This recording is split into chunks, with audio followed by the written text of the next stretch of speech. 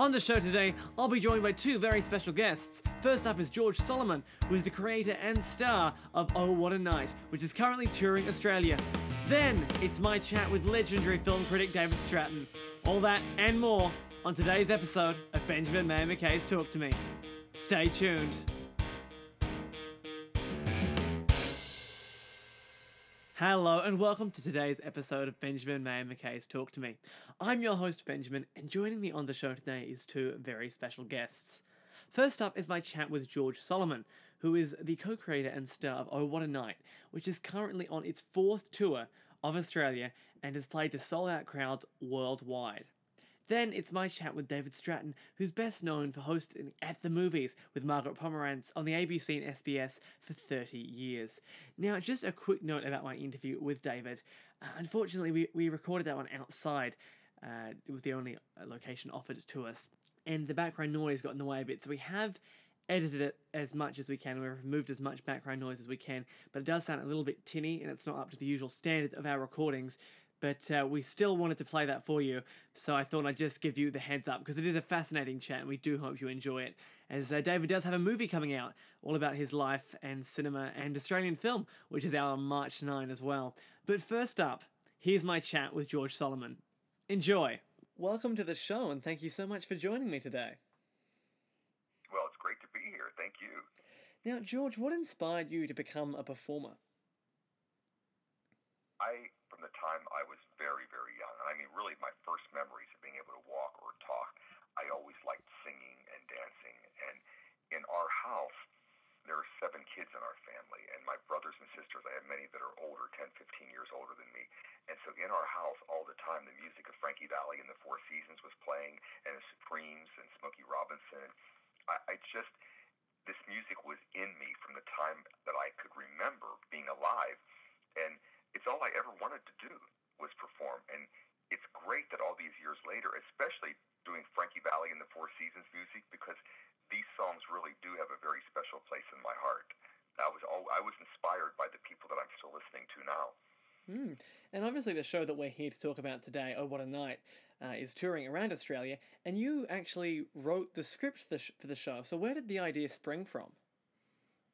The idea came from our director, Michael Chapman, who is a great producer-director who has done so many wonderful productions. And he had written and directed a solo show for myself, and I was still performing the show all over the world and on cruise ships, and the show was going very well for many years, and I'm still doing it. But he said, you've been doing the show for so long, how about we do something different? And in my show, I was singing songs by Neil Diamond and Elvis and Tom Jones and not Frankie Valli. And he said, you do a good Frankie Valli. Maybe, would you like to do a whole show of Frankie Valli songs? And I said, yeah, that would be just great. And we auditioned 3 other guys for the show, but they were so talented that I didn't want to be a lead singer and 3 backups. So what makes our show, Oh What a Night, so unique is that all 4 of us take turns singing lead. Since we're not a biography, we're not playing Frankie Valli or Bob Gaudio. We're being ourselves on stage. So we all get a chance to be showcased in the show and have a lot of fun with each other. And you've been doing this for quite a while now, so have you seen the show evolve or change at all over the course of its many performances? Well, what changes about the show is interaction with the audience. The show is set, and we try to make improvements and change the show a little bit where we can, but we are doing the music of Frankie Valli and the Four Seasons, so you are restricted by what you're going to sing. Every now and then somebody will come up to us and say, oh, could you sing Sweet Caroline? Well, thank you, but it's a great Neil Diamond song, but it's not Frankie Valli and the Four Seasons. So we definitely have a formula and a format that we have to stick to. But what happens in the show is there's just a spontaneity with live theater, and the crowds have been great, and we have so much fun with each other on stage that things always come up during the show that makes every performance a unique one. And has there ever been any interaction with the audience, sort of like a heckler moment that you can recount that's been quite enjoyable or memorable? Oh, sure. We got a lot of those. We have people who have been, how shall I say, overserved, maybe, who get a little carried away. We've had people come right up to the stage, come right onto the stage, and just get a little bit carried carried away and go right up to one of the guys or try to hug him and kiss him right on the stage. And we've had moments like that. We have people who during moments when we're talking just get carried away and want to yell out and they want to talk to us as if you're trying to move on with the show and they're wanting to have a full on conversation with you. Many moments like that. I've had a lot of incidences. I had my pants fall down on stage one time, which was which is an experience you never forget. My pants were Velcroed because I was underdressed. I had clothes underneath, and the Velcro had let go, and my pants were slipping down to my knees while I was doing the show. So yeah, there's moments like that you never forget. Oh, you certainly can't forget moments like that. No. And being in Vegas for a while, does that bring you a different kind of audience to the audiences that you might get here in Australia? What's surprising, Benjamin, is that the audiences are the same. You would think so, and we thought that too. In fact, when we came to Australia for the first time, this is our fourth tour, when we came the first time, people said, well, be prepared that people might be a little bit more reserved. They're not like what you're used to in the States or in Las Vegas. And we didn't find that to be true at all. We thought they were rowdy and crazy and fun, and we thought this is the show gets the same reaction because I think that this music goes worldwide. I just think that people love these songs. They're so catchy. The harmonies are beautiful. That people just relate to these songs, and it brings out a certain reaction in them. It's just, I like to say our show is an all-around feel-good show. You can't leave that theater not feeling great. People were dancing up the aisles at the end of it. We meet the people afterwards, and we love hearing their reactions, and we love people saying, gee, I thought I'd like it. I didn't know I'd love it this much. I didn't know it would be so funny. I didn't know there'd be so much dancing. So, yeah, it's the songs themselves make the show timeless. And obviously, this is your, as you said, fourth tour to Australia. So, what do you love about performing in our country? We love the people. I love. I know you think we have accents. I love listening to the people talk. I love meeting them after the show, and I think the country is just beautiful. Every place we go, we just think it's a beautiful place to perform, and we love the theaters. Some of the beautiful old theaters have a lot of history in them, and the four of us have been having just the best time being here with your people have treated us with so much love that they make us feel very, very at home here. And seeing you've been doing this for such a long time now, how do you ensure the performances and the songs stay fresh every night? We talk about that amongst ourselves sometimes. The songs are so good, and the show is so much fun that every night in performing them is like we're doing it for the first time. And you have to remember that when you're on stage. You have to remember that the people are seeing the show for the first time. You have to keep it as fresh. And it's easy for us to do it because the material is so good. Just the other night, one of our guys was saying, I've done a lot of shows where by now I would have been sick of doing it, but I never get sick of doing this show. And this is going on. We started the show in 2008. And we started off as 4 in Vegas, but the show grew so rapidly, there are over 40 different guys doing the show. And we're lucky to have 3 of the originals here on the tour. That never happens. With the original guys are almost never together because we're always branched out doing the show with other cast members. So it's very special. It's a reunion for us. Very special for us to come together and do the show. And initially, back in 2008, with these guys, what was the rehearsal process like bringing the whole thing together for the very first time? It was a work in progress. Things were tailored to specific talents. As I mentioned, since we're not doing a biography, we're all playing ourselves. We're not playing Frankie.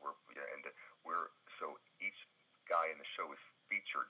And it was a workshop where we saw who was good at this, who did this song the best, who would be the best for this, and whose character. There's a lot of comedy in the show, so we tailored the dialogue after the individual personalities of the guys, too. And when the show's over, people really feel they've gotten to know Rick and George and Paul. It's just kind of like, I always say, it's like a fun party that's being hosted by 4 guys, and that's what the process was. It was just workshopping it, seeing who was best for which song, who was best for which dialogue, and that's how the show evolved. And clearly it's been hugely successful. So, what do you think are the key elements to make a show work for so long and in so many different countries around the world? I think you have, first of all, you have to start with the great music of Frankie Valli and the Four Seasons. Right away, you got that going for you. You got 50% of it right there. But we aren't just four guys on stage singing. It's I think it's the dancing. I think it's the humor, and I think our director Michael Chapman also has a knack for just bringing out the best in everybody, and he's a great show doctor. He knows what works and what doesn't work. I think that's why this show, if I do say so myself, stands above many other tributes, and it's been acknowledged as such by a lot of people in the industry as being a really superior tribute show. And it's just because it was put together so well and performed and done in such a loving way, and I don't think you can mask that. We really are enjoying each other on the stage. So, the world has changed a lot, and the entertainment spectrum has changed a lot since 2008. How have you seen the industry evolve around you while you're still with the one show? It's changed quite a bit, and I don't know if it's all for the better. I think that, and I don't want to sound old when I say this, but I think the music that we're doing now was of an era where people had great voices, and you really could. The songs told a story, and there were live musicians playing on all of the records that you heard. And I think now a lot of singers can be auto-tuned. You don't even have to be the best singer. There's so much work that can be done in the studio to make records sound better. Now, as I just think the performers back then had to work so hard too. They were on tour. They really had to hone their craft. Whereas now you can make a music video to promote your song, and you never have to leave your hometown, and it goes all over the world. So I do think and there are talented people now. There certainly are some very talented people out there. You know, I think Lady Gaga and Bruno Mars, and there's a lot of talent. But I still tend to throw myself back to the other era when I'm listening to music. If I'm listening in my car and I've got a current station on, I tend to keep going back to the oldies. Certainly, music has changed, and you're right. It's not all for the better. Auto-tune just hurts my eardrums sometimes. Now, where can listeners see your shows all over the world? Because obviously you're here in Australia, but we've got listeners everywhere. So you've got 40-odd productions. Where can people find the show? Well, if they go to our website, ohwhatanighttribute.com, and you make sure you put the word tribute in there. It's ohwhatanighttribute.com. You can see the dates where it's playing everywhere, including on cruises all over the United States, and when we go out of the country as well, all of our dates are listed there. And that's how they can find out where to come and catch our show. Wonderful. And we'll put a link to that in the show notes. But before we let you go, what advice would you offer to anyone looking to work in the performance industry? I think the advice would be do everything you can to keep performing. Take every opportunity, take every job that you can. You learn by doing. I would say just keep singing if you want to perform, if you want to sing, just keep singing. Do something every day that is your craft. Do something every day to move towards your goals. And if you're doing what you love to do, you will succeed. You know, there are different levels of success. You know, you might not be on the cover of every magazine, but if you're doing what you love to do, then you are a success. Well, thank you very much for your wise words today, George, and your time, and all the best with the tour. Thank you very much. Thank you. I appreciate it. That was my chat with George Solomon, and the link to the tour dates for Oh What a Night is in the show notes for the podcast. Now is my chat with David Stratton. As previously mentioned, the audio quality on this one isn't up to scratch. We have fixed it as best we can, but just a little warning that it may not sound up to our usual standards. But David is a fascinating guest and a true Australian icon, so bear with us, sit back, and enjoy. Welcome to the show, and thank you so much for joining me today. It's a true pleasure to have you here. Pleasure. Now, David, where did your love of film stem from? It started during the war. I'm very old, so I lived during World War II in a small town in England. My father was in the British Army, so he was off fighting in the Far East in Burma. My mother was volunteering for the Red Cross, and I was cared for by my grandmother. And she, I think, was probably quite a lonely woman, and she took me to the cinema 4 times a week. There were 3 cinemas in town. One of them changed its program midweek. It didn't matter to her what kind of film it was, and she got a lot of trouble from my mother for taking me to unsuitable films, but she didn't really care, and certainly I didn't care. So from a very early age, I got hooked on this idea that there was a movie to see almost every day, 4 days. Then the war ended, and my father came home, thankfully, and we moved away, and suddenly my film experience dried up immediately, and it was like an addict needing a fix, really. I suppose I would do anything to go to the cinema. My parents thought it was a waste of time. What are you doing going to the cinema on a nice day like this? You should be out in the fresh air, all that sort of thing. So, but exactly why I became obsessed, I think it's hard to pinpoint exactly why, but it's something like that. And obviously you made a career out of it, and you've seen, I think it's safe to say, thousands of films. So does going to the cinema ever lose its magic? Yes, these days it loses its magic if there are people talking or texting on their mobile phones around me. I find that incredibly bad. It's horrible. And so on. So I do tend to try and go to the cinema when I think the cinema will be empty, or as near as empty as it can be. And that usually solves the problem. But it's just amazing, even at the big film festivals, you see people texting on their mobile phones. I don't know why they can't just devote a couple of hours to watching the film and not ruin it for everybody else. You've got to commit to watching movies. You would have thought so. 2 hours. Now, you've obviously been around for a while, and you've seen a lot of evolution and growth in the film industry. Do you think the introduction of platforms like Netflix and Amazon Prime and Stan are good for the film industry?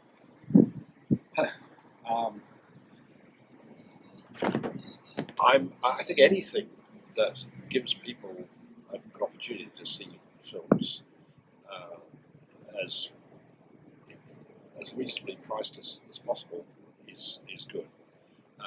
I can't really speak from personal experience. I actually tried subscribing to both Netflix and Stan and had the depressing experience of going through them, and there was nothing I wanted to see. I'd either seen everything or there was stuff that I just had no desire to see.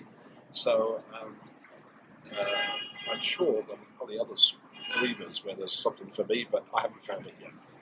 So if I'm looking for films, I tend to be looking at sort of rather obscure places where you can find films legally.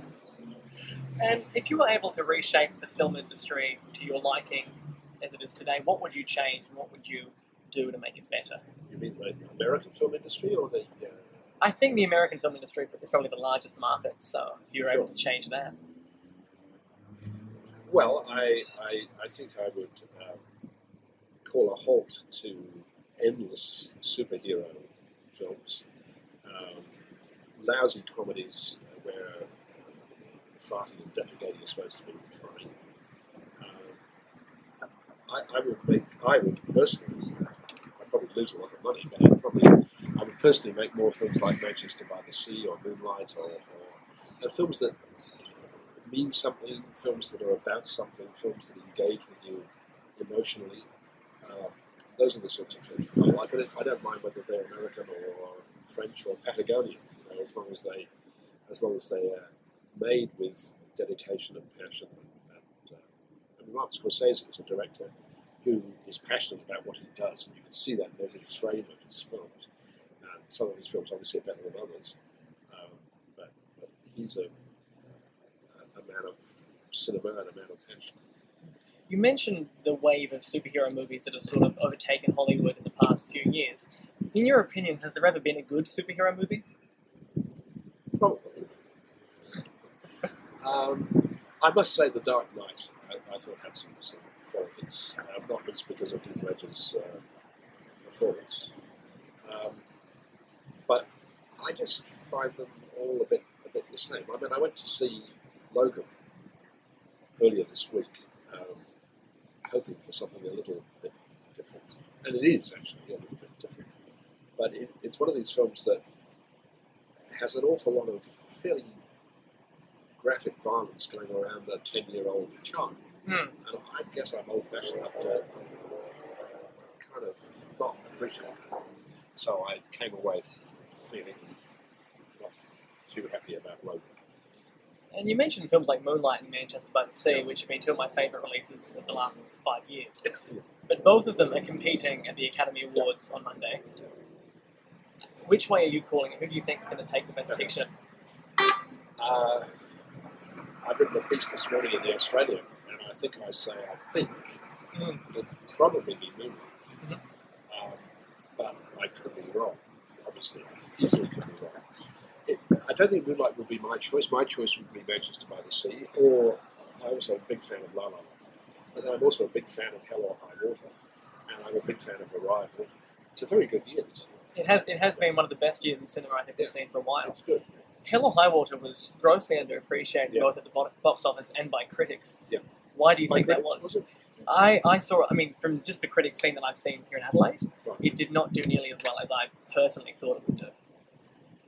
I thought it was really, really good. And funny and dark and sardonic, and Jeff Bridges is just great in it. And I thought it was terrific. It certainly is. Now, you've got a documentary coming out here in Australia on March 9 about your life and love of cinema, but especially Australian film. Yeah. So, Australian film has sometimes takes a back seat, especially here in Australia, for big American releases. Yeah. How do you think we can change and reshape Australian culture to appreciate some of the great Australian films? I think it's a hard thing, not only for Australia, but for any film-producing country faced with the Hollywood juggernaut, because there's so much money and so much promotion and so much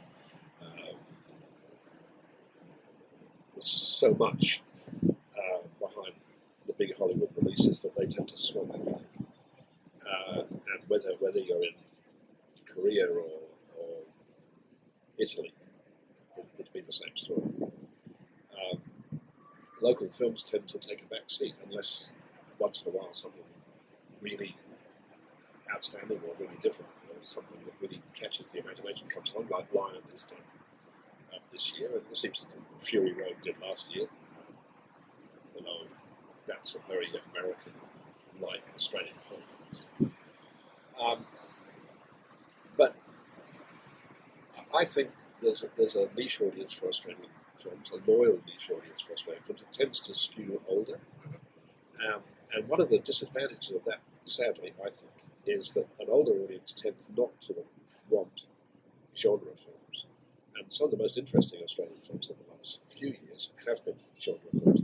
I'm thinking of something like The Babadook, for example, or Predestination, which are two outstanding films, but they didn't do anything here in Australia because I think that older audience says, I don't want to see a horror film, or I don't want to see a science fiction film. Whereas I think overseas there's much younger audiences will see those films overseas because there's no baggage attached.